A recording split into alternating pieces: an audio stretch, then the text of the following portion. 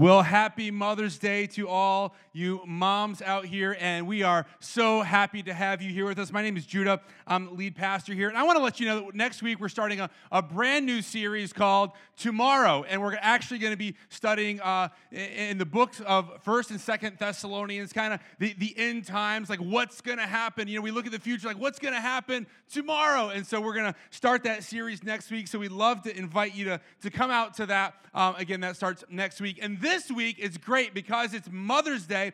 I figured the best thing for me to do is to take the week off and make my wife do the work. So she's going to be preaching this week. And it's interesting because whenever I let her preach, though, it actually hurts my feelings because everybody comes up to me and is like, why don't you just let her preach more instead of you? So anyhow, I'm bracing myself for that. But will you please give a round of applause to my wife, Carey, as she brings the word. Thank you. And I want to wish all of the moms a very happy Mother's Day. And around this time of year, I'm always reminded of the so many ways that my own mother has loved me and cared for me and served me, and she still does all the time. But one of the best things that my mom did for me was she gave me this great baby shower when I was pregnant with our first daughter. So this goes back 17 years ago, and this baby shower had all the hallmarks of a great shower. We didn't know that we were having a girl, so there were blue decorations and pink and yellow, all the baby colors, and there were balloons, and there were like baby pictures of me and my husband. It was really cute, and all the little favors. And we also had this really big photo cake. I don't know if they still do those photo cakes anymore. But on one side of this huge photo cake was an ultrasound picture of my unborn baby. It was a little bit weird, but whatever. And on the other side of the cake was a picture of me, with the big belly, and I'm smiling, it was cute. And the shower went so smoothly for like the first 20 minutes. And then my mom decided it was time to take the customary photo of me with the cake. You always have to take a picture of the person, like if it's their birthday, you got to have the picture of them with the cake. So it was time to do that. And as we approached the cake, we realized that something very bad had happened to the cake. There was a piece missing. We hadn't taken the photo yet, and there was a piece missing. Now, it wasn't like the corner piece. Somebody wasn't like, I want the piece with the extra icing. I'm going to just get over there and get that corner piece. No, they chopped my head out of the middle of the cake with precision. It was a perfect square had been removed from the center of the cake. So I said to my mom, it's okay, we don't need the picture. But I was wrong. She said we did need the picture. So with fire in her eyes, she went around to every table looking for that piece of cake that had my face on it. And when she found the child that had taken it, she reclaimed that piece of cake. Yes, she did. And she marched right over to that cake table, and she put it right back where it belonged. And we got the picture, and the baby shower was saved. Desperate times call for desperate measures. Moms will do anything for their kids, right? In the Bible tonight, we're going to read a story about a mother who faced desperate times. 2 Kings 4, verse 1. It says, one day, the widow of a member of the group of prophets came to Elisha and cried out, my husband who served you is dead, and you know how he feared the Lord. But now a creditor has come, threatening to take my 2 sons as slaves. So our story opens with a widow. Her husband was a very God-fearing man. He served the Lord. This woman is also a mother. She now has no way to pay her bills. and she has 2 sons to support. Now, in those days, a creditor had the right to come and take your children away and use them as slaves until your debt could be repaid. So first, she faced the loss of her husband. Now she is facing the loss of her 2 sons. And not only just the loss of them, but they would have also been the ones who would have supported her in her old age. So she's really facing the loss of really everything that she has. This woman is emotionally drained at this point. She does not know what to do.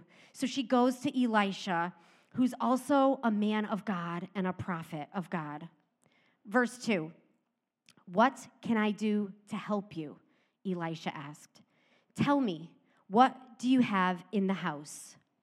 "Nothing at all, except a flask of olive oil," she replied.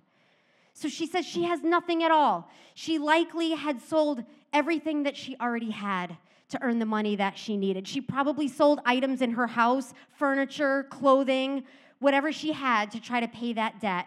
And she has nothing left but this flask of olive oil. She is desperate.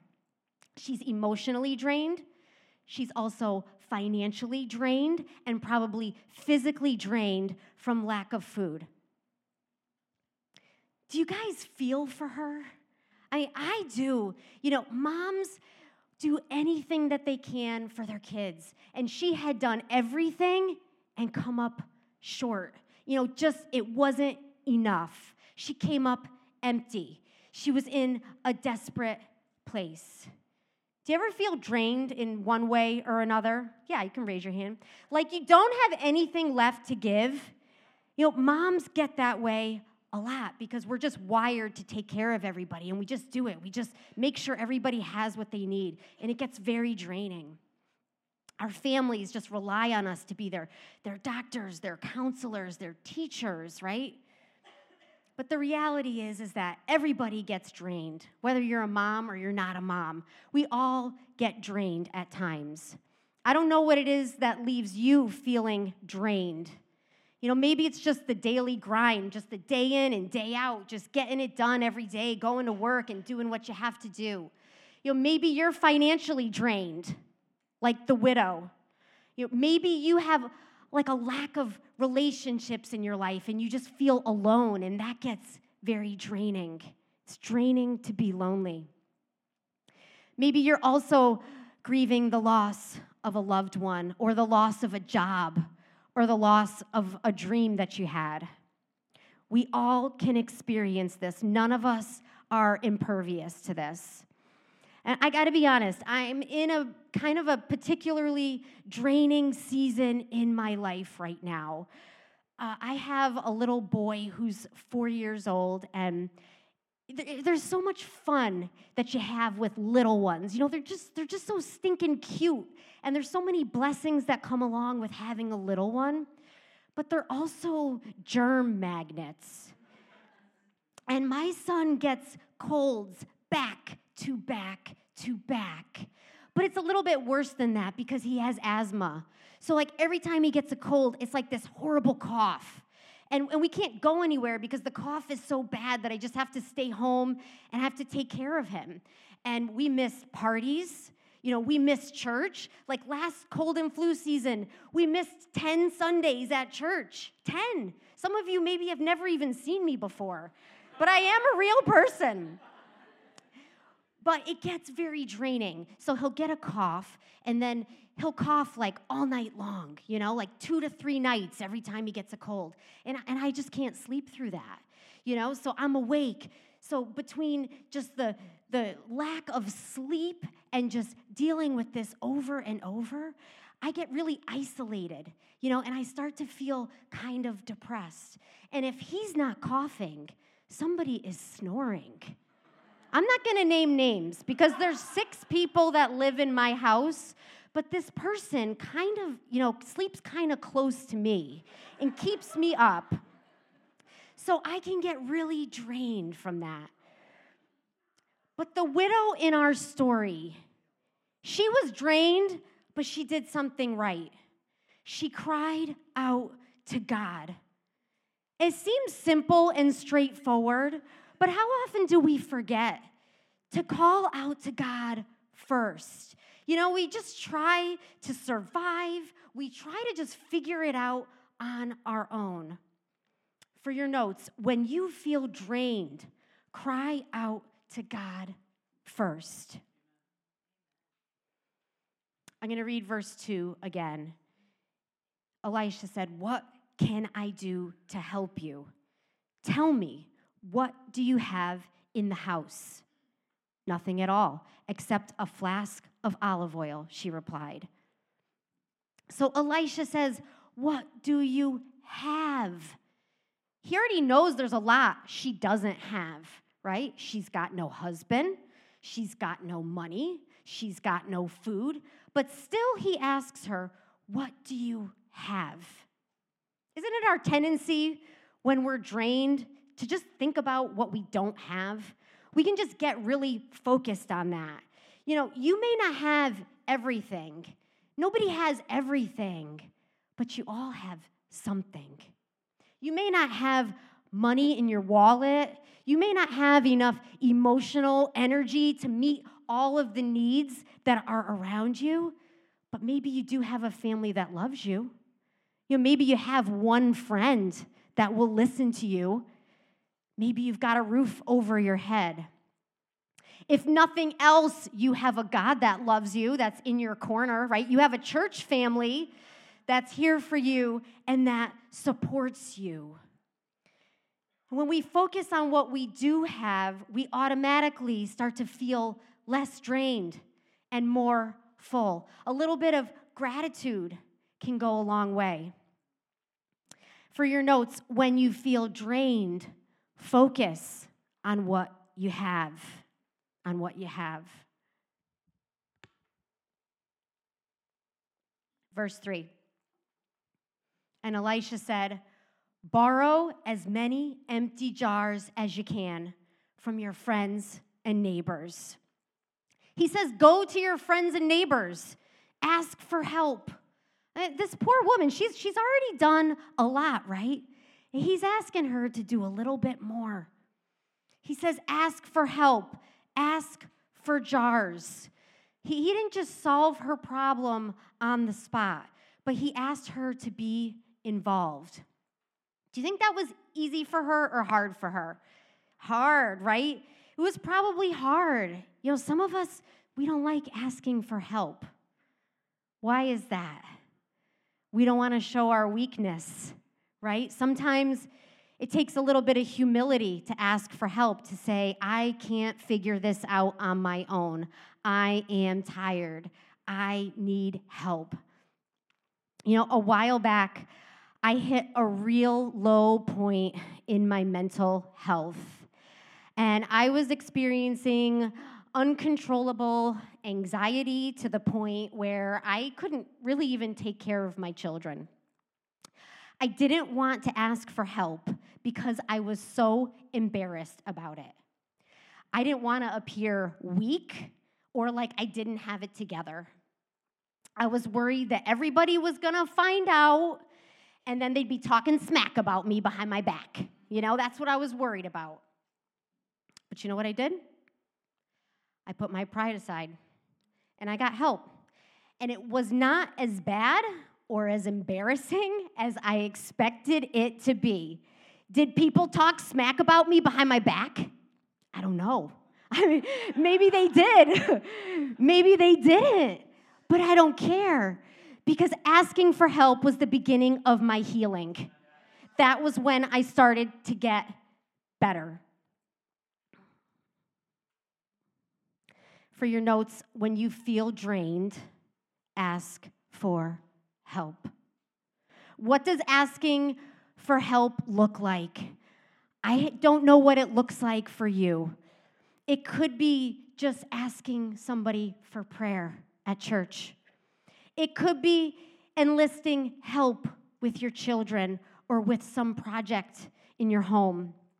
It could be seeking help from a mental health specialist or from a pastor. It could be having a little time with a friend who always encourages you. Let's read verse 4. Elisha told her, "Then go into your house with your sons and shut the door behind you. Pour olive oil from your flask into the jars, setting each one aside as it is filled." Now, she's only got one flask of oil. So she might have been a little bit confused by his instructions because he's saying, fill the jars and set them aside as they're filled. Well, how many jars is she really going to fill with one flask of olive oil? I mean, come on. It really doesn't make any sense. And I wonder if she was like a little bit worried about pouring out that last of her oil. I mean, that was the last thing she owned. It was like the last thing that she had. And she didn't really know where Elisha was going with this. She didn't really know what the outcome was going to be. Like, what's going to happen when I pour this out? I wonder if she felt that if she let go of that there wouldn't be anything left for herself or for her sons. But let's see what she does. Verse 5. So she did as she was told. Her sons kept bringing jars to her, and she filled one after another. Soon every container was full to the brim. "Bring me another jar," she said to one of her sons. "There aren't any more," he told her. And then the olive oil stopped flowing. When she told the man of God what had happened, he said to her, "Now sell the olive oil and pay your debts, and you and your sons can live on what is left over." It says she did as she was told, at risk of looking silly to her friends and neighbors in going to ask for help. She still asked for jars. At risk of losing what she had left, she poured everything out. See, she obeyed God, and she saw a miracle. The jars that were once empty were now full. For your notes, when you feel drained, have faith that God will fill you. So our widow, she didn't start with much, just a flask of oil, but she kept pouring. And it's in the pouring out of that little bit that she had that the jars were filled. If she had hung on to that, if she had been too afraid to give it, then she would not have received all of that oil in return. She would not have received that blessing or that miracle. When we feel drained, our tendency is just to hold on to everything that we have for fear that we aren't going to have enough for ourselves. We're not going to have enough energy to get through the day, not going to have enough love to go around, not going to have enough money to pay my bills or to care for my own needs. And we can just hold on so tightly to these things. But the principle of this story is that it's in the pouring out that we are filled. It's not in the hanging on to what we have left. It maybe doesn't make sense to give something that we don't have much of. And it probably didn't make sense to the widow to pour out that oil. But it's when we're empty that God can truly fill us. In your notes, when you feel drained, keep pouring. Keep pouring. In your emptiness, keep pouring into your kids. Keep serving those around you. Keep serving here in church. Keep loving others. Keep sharing. Keep giving. The widow obeyed, and she had faith that God would fill her.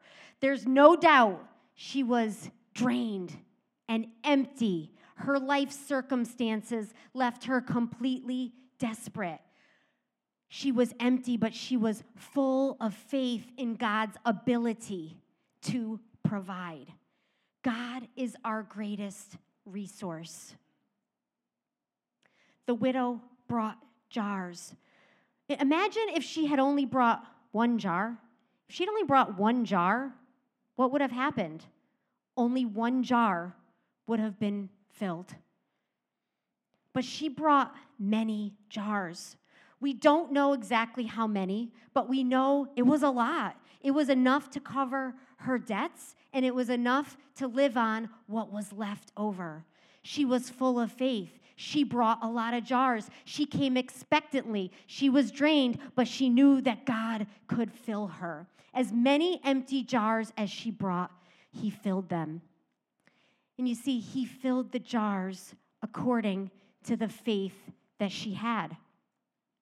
I wonder if after she saw the miracle, if she was like, shoot, I should have got more jars. You know? Like, she could have been a millionaire. The more jars, the bigger the miracle. For your notes, we can limit our blessings when we limit our faith and our obedience to God. I want to share another verse. It's from Luke 6:38, and this is Jesus speaking. It says, "Give, and you will receive. Your gift will return to you in full, pressed down, shaken together to make room for more, running over, and poured into your lap. The amount you give will determine the amount that you get back." You see, the way that God gives back to us is a full measure. And this verse implies that when we give, we actually receive a little bit more than we even gave. Isn't that awesome? That's like such a good return. That's like some high interest. You know, it's like you give a little bit, and then God's going to give that back to you, plus like a little more blessing. You'll receive blessings in abundance, pressed down, shaken together, until you can't hold anymore and running over and poured into your lap. And then it says, the amount that you give will determine the amount that you get back. So you give a little, you receive a little. You give a lot, and you're going to receive a lot. So I want to ask you, when it comes to generosity and in pouring your life into others, whether it's your kids or it's other people, how much are you willing to give? You know, are you willing to give this much? You know, maybe you're willing to give a scoop like this. You're willing to pour this much into others. Well, that's great. You know, if you give that, God's going to give that back to you and a little bit more. And that's really, really good, right? But maybe you're willing to pour a little more. Maybe you're willing to give this much, you know, a little bit more. And then God's going to give that back to you. Pressed down, shaken together, and running over, a full measure. That's amazing, right? But somebody else, they might be willing to pour out even more in loving and serving and giving to others. You know, they might be willing to pour out this much, right? And like, that's what they're going to get back, right? They're going to get a blessing like this, pressed down, shaken together, and running over, right? And maybe some of you are even willing to pour out this much. Can you give this much? This is like the mother load, right? You give this, you pour this out, you pour into others, you pour into your kids. You're going to receive that back, pressed down, shaken together, and running over in blessings. You know, somebody who gives this much, I mean, it's good, but they might look at that person and say, why does that person have so many blessings? Why are they experiencing so much joy and so much fulfillment? Why does it seem like they just keep getting blessed and blessed and blessed and blessed? It's because they're pouring this much, because they're giving that much, because they're showing up every day. They're giving their all for God. They're giving their time. They're giving their money. They're giving their energy, and they're pouring. And they're going to receive that much blessing. You know, sometimes people say things like, you know, I don't have any friends, or I can't like meet anybody at church. And I hate hearing that because, you know, I went a whole bunch of years where I really didn't have any friends at all. And I know what that's like. But are you pouring? Are you pouring into others, or just hoping that people are going to pour into you? You see, you have to pour. You have to invest something to get something back. You know, people will say like, oh, you know, my kids are really struggling, and oh, it's just killing me to, you know, watch what they're going through. You got to keep pouring. Are you praying? Are you pouring? Are you speaking truth into them? You got to keep pouring into them. You know, we all like being poured into, don't we? We want people and we want God to pour into us and to bless us. We love that receiving part, but not necessarily the giving part. You know, and this happens sometimes when people are maybe shopping for a new church, right? They want to know, like, well, what groups do you have? And what do you have for kids? And what's in it for me? But the better question is, how can I contribute to this body of believers? How can I pour? What can I give here? How can I help? And there's a point for every follower of Christ where they begin to realize that it's not what's in it for us, but it's what we can give to others. The word tells us that it's more blessed to give than it is to receive. So you give a little time, you give a little energy, you give a little effort, a little love, you're going to receive a little bit, going to get a little bit back. But if you give a lot, you sow a lot, you pour a lot, you're going to get a lot. You're going to get a lot back. So here's the good news if you are feeling empty. In your notes, when you are empty, you are in a position to be filled. Maybe you're here today and you're feeling empty and tired. Maybe you're a mom or a dad and you feel like you've poured everything that you possibly can into your kids, and it's not enough. Maybe you're financially empty, or you're facing a real physical need, or maybe mentally you're just tapped out and you're at the end of yourself and you don't know what to do. Cry out to God. Ask Him to help you. Ask Him to fill you. I want to share one more verse, Ephesians 3:16, and this is a prayer that Paul prays over the church in Ephesus who were facing a lot of difficult trials.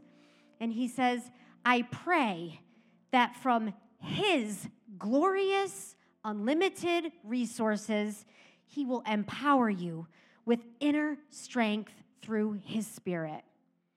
I like that it says His unlimited resources, because you might feel limited by your circumstances. You might feel limited by the season of life that you're in, or your financial status, or your marital status, or your energy level, or whatever. But God's resources are unlimited. He is more than able to provide for every physical, mental, and spiritual need that you have. It says He will empower you with inner strength through His Spirit.